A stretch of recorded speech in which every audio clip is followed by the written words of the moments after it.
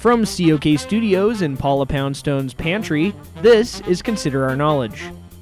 I'm Connor Bentley. And I'm Mata Margolis. On today's show, we'll consider the Academy Awards ceremony, which takes place this Sunday. We'll also consider some riveting reading material with Lynn Wuffle in our Book Look segment. And we'll consider what I should do with all my American Express points. Stay with us. Support for Consider Our Knowledge comes from Petflix, the new streaming video service just for animals. Now showing new seasons of Dog House of Cards, The Real House Cats of Orange County, Law & Order Special Kittens Unit, and Bones.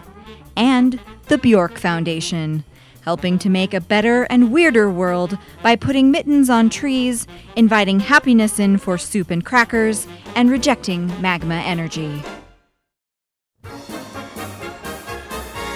This is Consider Our Knowledge. I'm Connor Bentley. And I'm Mata Margolis. Welcome to COK's very first Oscar special. We're going to be covering all of the exciting action in the lead up to Hollywood's biggest night.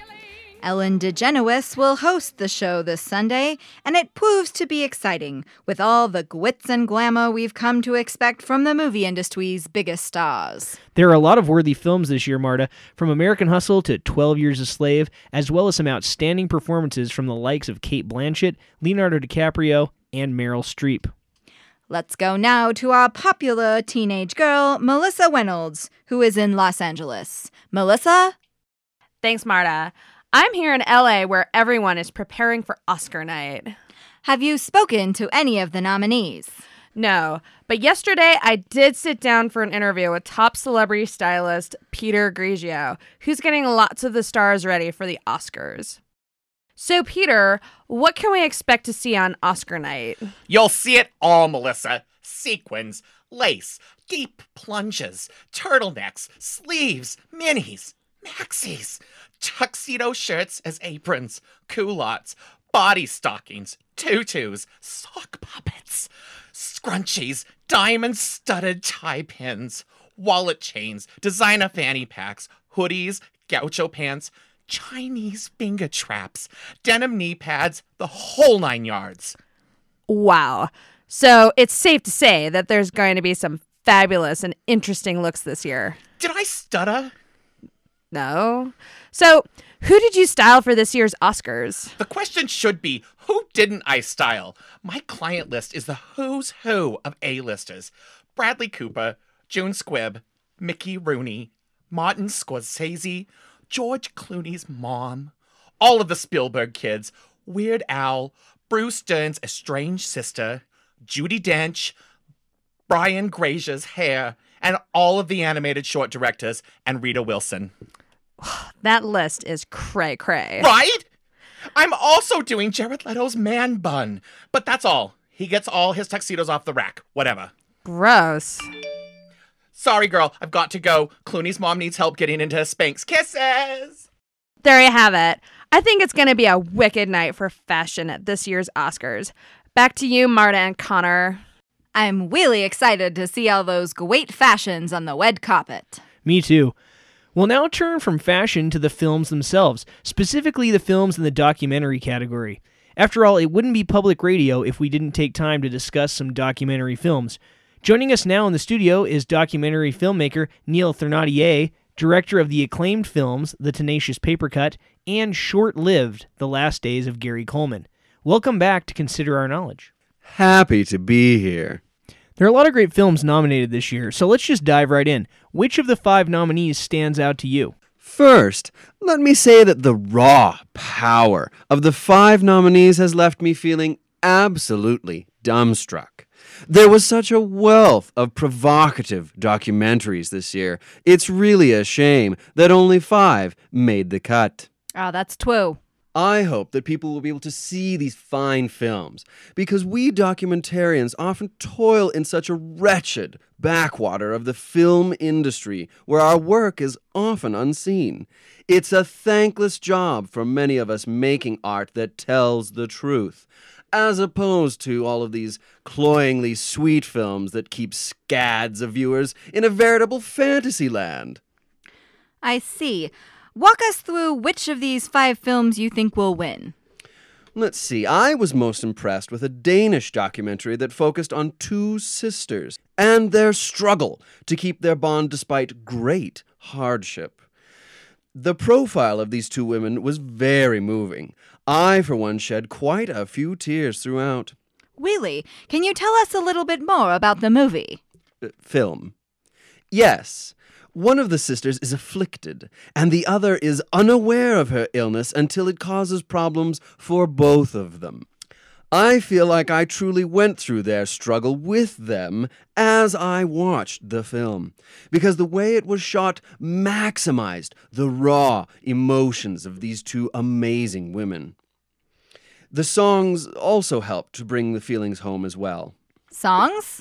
Oh, yes. The music was outstanding. Both of the sisters are incredible vocalists. I think that was one of the things that drew me to this film, because very few documentaries feature this kind of vocal performance. Even their little friend Olaf broke out into singing. Olaf? I hate to say this, but I think the film you're referring to isn't a documentary. It's the animated Disney musical Frozen. I am. I have to be honest, Marta. I haven't seen any of the documentaries this year. I'm sorry that I tried to fool you. But I only watch my own documentary films. Other documentarians just aren't as good as I am, and consequently I have no time for any of their other non-fiction films. Well, thank you for your honesty. You're welcome. My work is making documentary films, so when I go to the movies, I seek out the exact opposite for entertainment. The Croods was pretty good too. That was Neil Thénardier, documentary filmmaker and animated movie fan.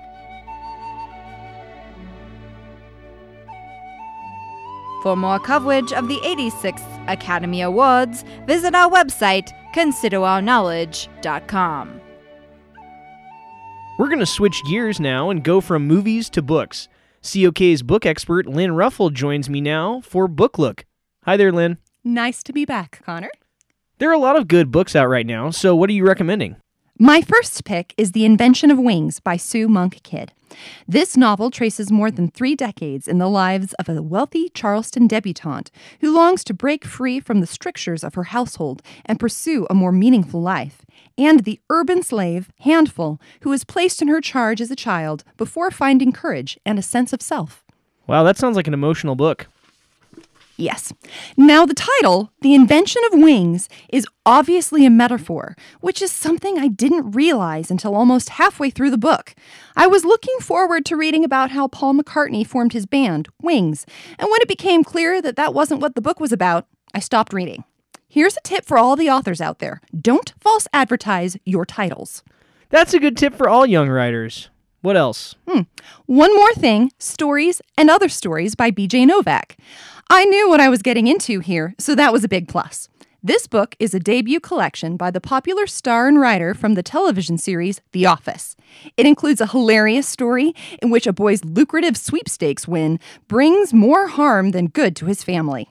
I liked it, but I could have done with more stories about Jim and Pam. And where was Dwight? I don't know, Lynn. Maybe he'll make things right in his next book. My final book pick is The Martian by Andy Weir. Stranded on Mars by a dust storm that compromised his spacesuit and forced his crew to leave him behind, astronaut Mark Watney struggles to survive in spite of minimal supplies and harsh environmental challenges. This book was a real page-turner because you wanted to see how Mark, the main character, was going to survive. It was like Castaway meets Apollo 13, but without the volleyball. Sounds good. It is. Tom Hanks better be getting ready to play Mark in the film version of The Martian because it's the part he was born to play. I can see that. Andy Weir is supposedly already working on another novel about a gay lawyer who gets AIDS and fights a volcano while being attacked by Somali pirates. Well, I can't wait for your review of that one. Thanks so much for coming by, Lynn. You're very welcome. That's all for this edition of Consider Our Knowledge. We would like to take a moment to dedicate this episode of our show to the one and only Harold Ramis. the actor, director, and writer who passed away earlier this week at the age of 69. Egon, you will be greatly missed. If you want more Consider Our Knowledge, please go to our website, considerourknowledge.com. Check out our Twitter handle at ConsiderOurKnow, K-N-O-W. You can also subscribe to the podcast at iTunes and at Stitcher.com. Thanks so much for listening. I'm Connor Bentley.